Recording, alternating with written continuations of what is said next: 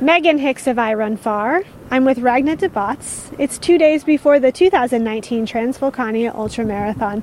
Good morning, Ragna. How are you doing? Good morning. I'm well. I just had a nice breakfast and it's a lovely place, so I'm feeling well. It's actually a perfect weather morning on La Palma right now. Yeah, I think so. It's a little bit cloudy, but it's nice, pleasant. You don't need any clothes, so it feels light.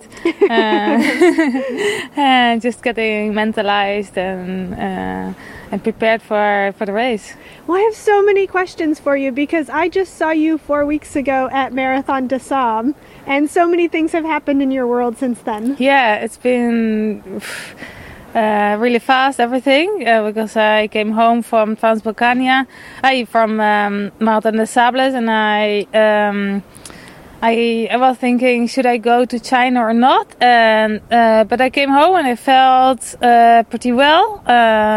My muscles seemed to be okay, so I thought it would be a good idea to go to China and to speed up, do a nice climb there, and also in altitude. So altitude, yeah. So that's something interesting, just for the race itself, but also interesting for the season to do some practice in altitude, and hopefully that's done some cool work. And so a logistical question for you. Marathon des Sables is, a week-long stage race, carrying a pack, eating a little bit less than normal. How did you do the recovery for the 3 weeks between Marathon des Sables and Yachting Skyrun? Actually, I didn't do a lot of recovery. I did. I came home, I think, 3 days later after the last stage, and that's when I started training. Okay.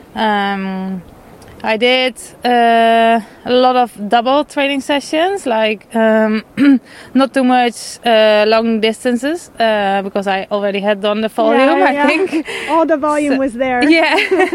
So I did, basically in the morning, I did a training session outside, and then in the afternoon I did something in altitude in Hypoxia, because I live at 300-400 meters above sea level, which is very low.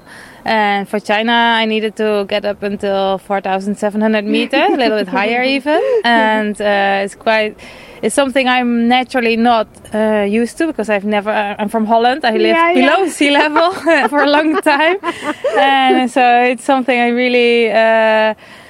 it's still something really interesting, something I would like to explore a bit more, actually. But this time, it was the first time I did it at home with a mask on my face, and only short sessions, because I still had to take Marathon des Sables into account, but sure. I felt okay for training, so I did. Sometimes I even just went for a walk in altitude, and sometimes I ran, and most of the time uphill.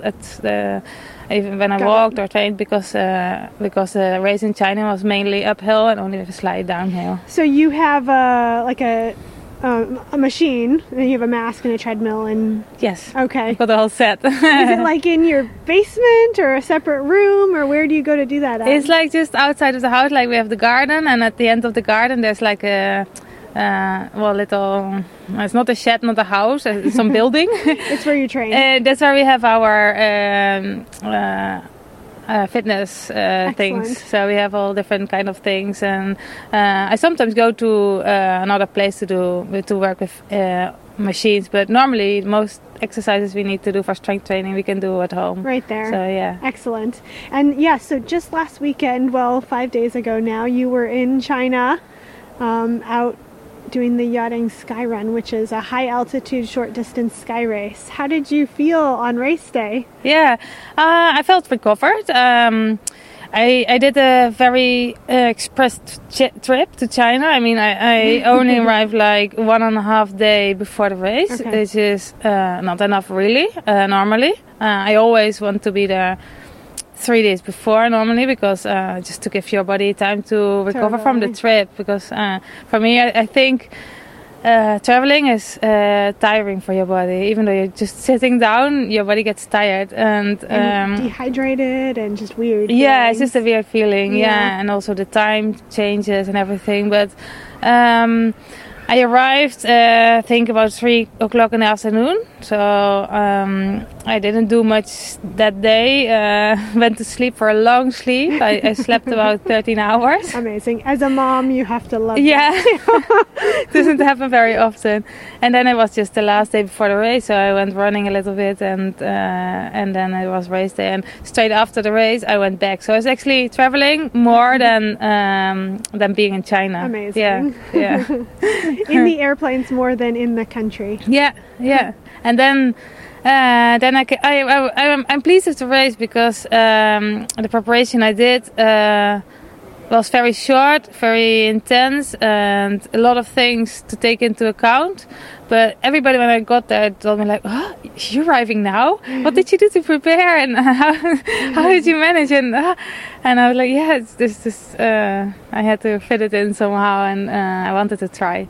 And it was definitely worth it because I think it worked out. I mean, if you want to be completely climatized, you have to maybe go there like a lot of time before. 10 days, 12 days. I think even a lot more. I mean, I think 10 days is good for proper climatization, but not like a natural and like a complete one. Because I always think people who have grown up in altitude, for example, or who have lived there for many, many years, they have a different kind of their whole body adaptation to the So especially that high of an altitude there, because you're starting to get into sort of that extreme altitude that it's a very special type of adaptation. I think so. Yeah. Well, here we are back at sea level. Yeah. You're back to Transvulcania. This is a race you've done before, but in my opinion, the last time you were here, between then and now, you're just a different athlete. Your performances have just gone up so much since then. Do you feel like a different person since the last time you were here? Yeah, I think I'm definitely a different person.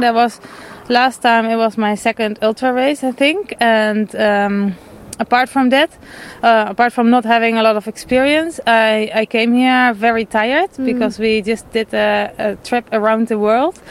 Came back and we did it with our daughter, so it was it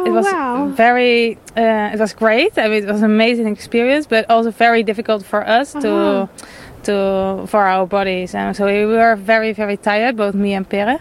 He didn't actually finish the race, and I did finish it, but I didn't feel like I was competitive.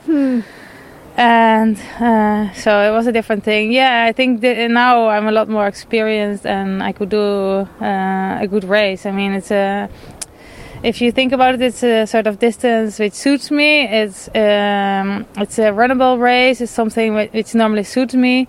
So in theory, it could be like a good place for me. But let's see what is on paper. What is going to be? So you're from the Netherlands originally, but for a long time you've lived in Spain, and you're pretty integrated in the Spanish trail running culture. Can you try to describe what Transvulcania is to Spanish trail runners for the rest of the world? Because it's just this very unique thing for your running culture. For the Spanish people, you mean? I think so, yeah.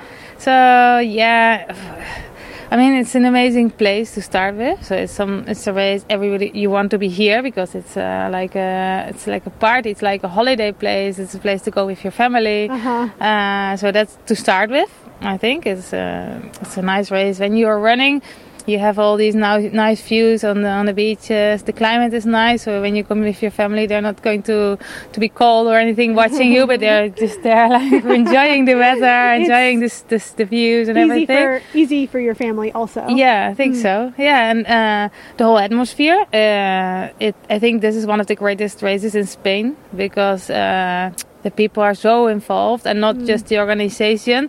Everybody on the island is very involved. It's a very mediatic thing. It's on television, but the people are just out there. It's like Serama, like they're everybody just is in a good mood, cheering. So that makes it into some race really. Yeah. Like it's spectacular. It's a nice race because it's athletic, very fast, runnable. It's very fast for the distance because there's a lot of kilometers, but they go by really quick. So It's a real challenge for elite athletes, but also for amateur athletes. I think it makes it more accessible because you can actually cover the distance in a reasonable amount of hours. Yeah. So, yeah, it's a very attractive race, I think. A lot of reasons to come here. Yeah, definitely. Yeah. Well, best of luck to you this weekend. Thank you. We'll see you out on the course. Yeah, thank you.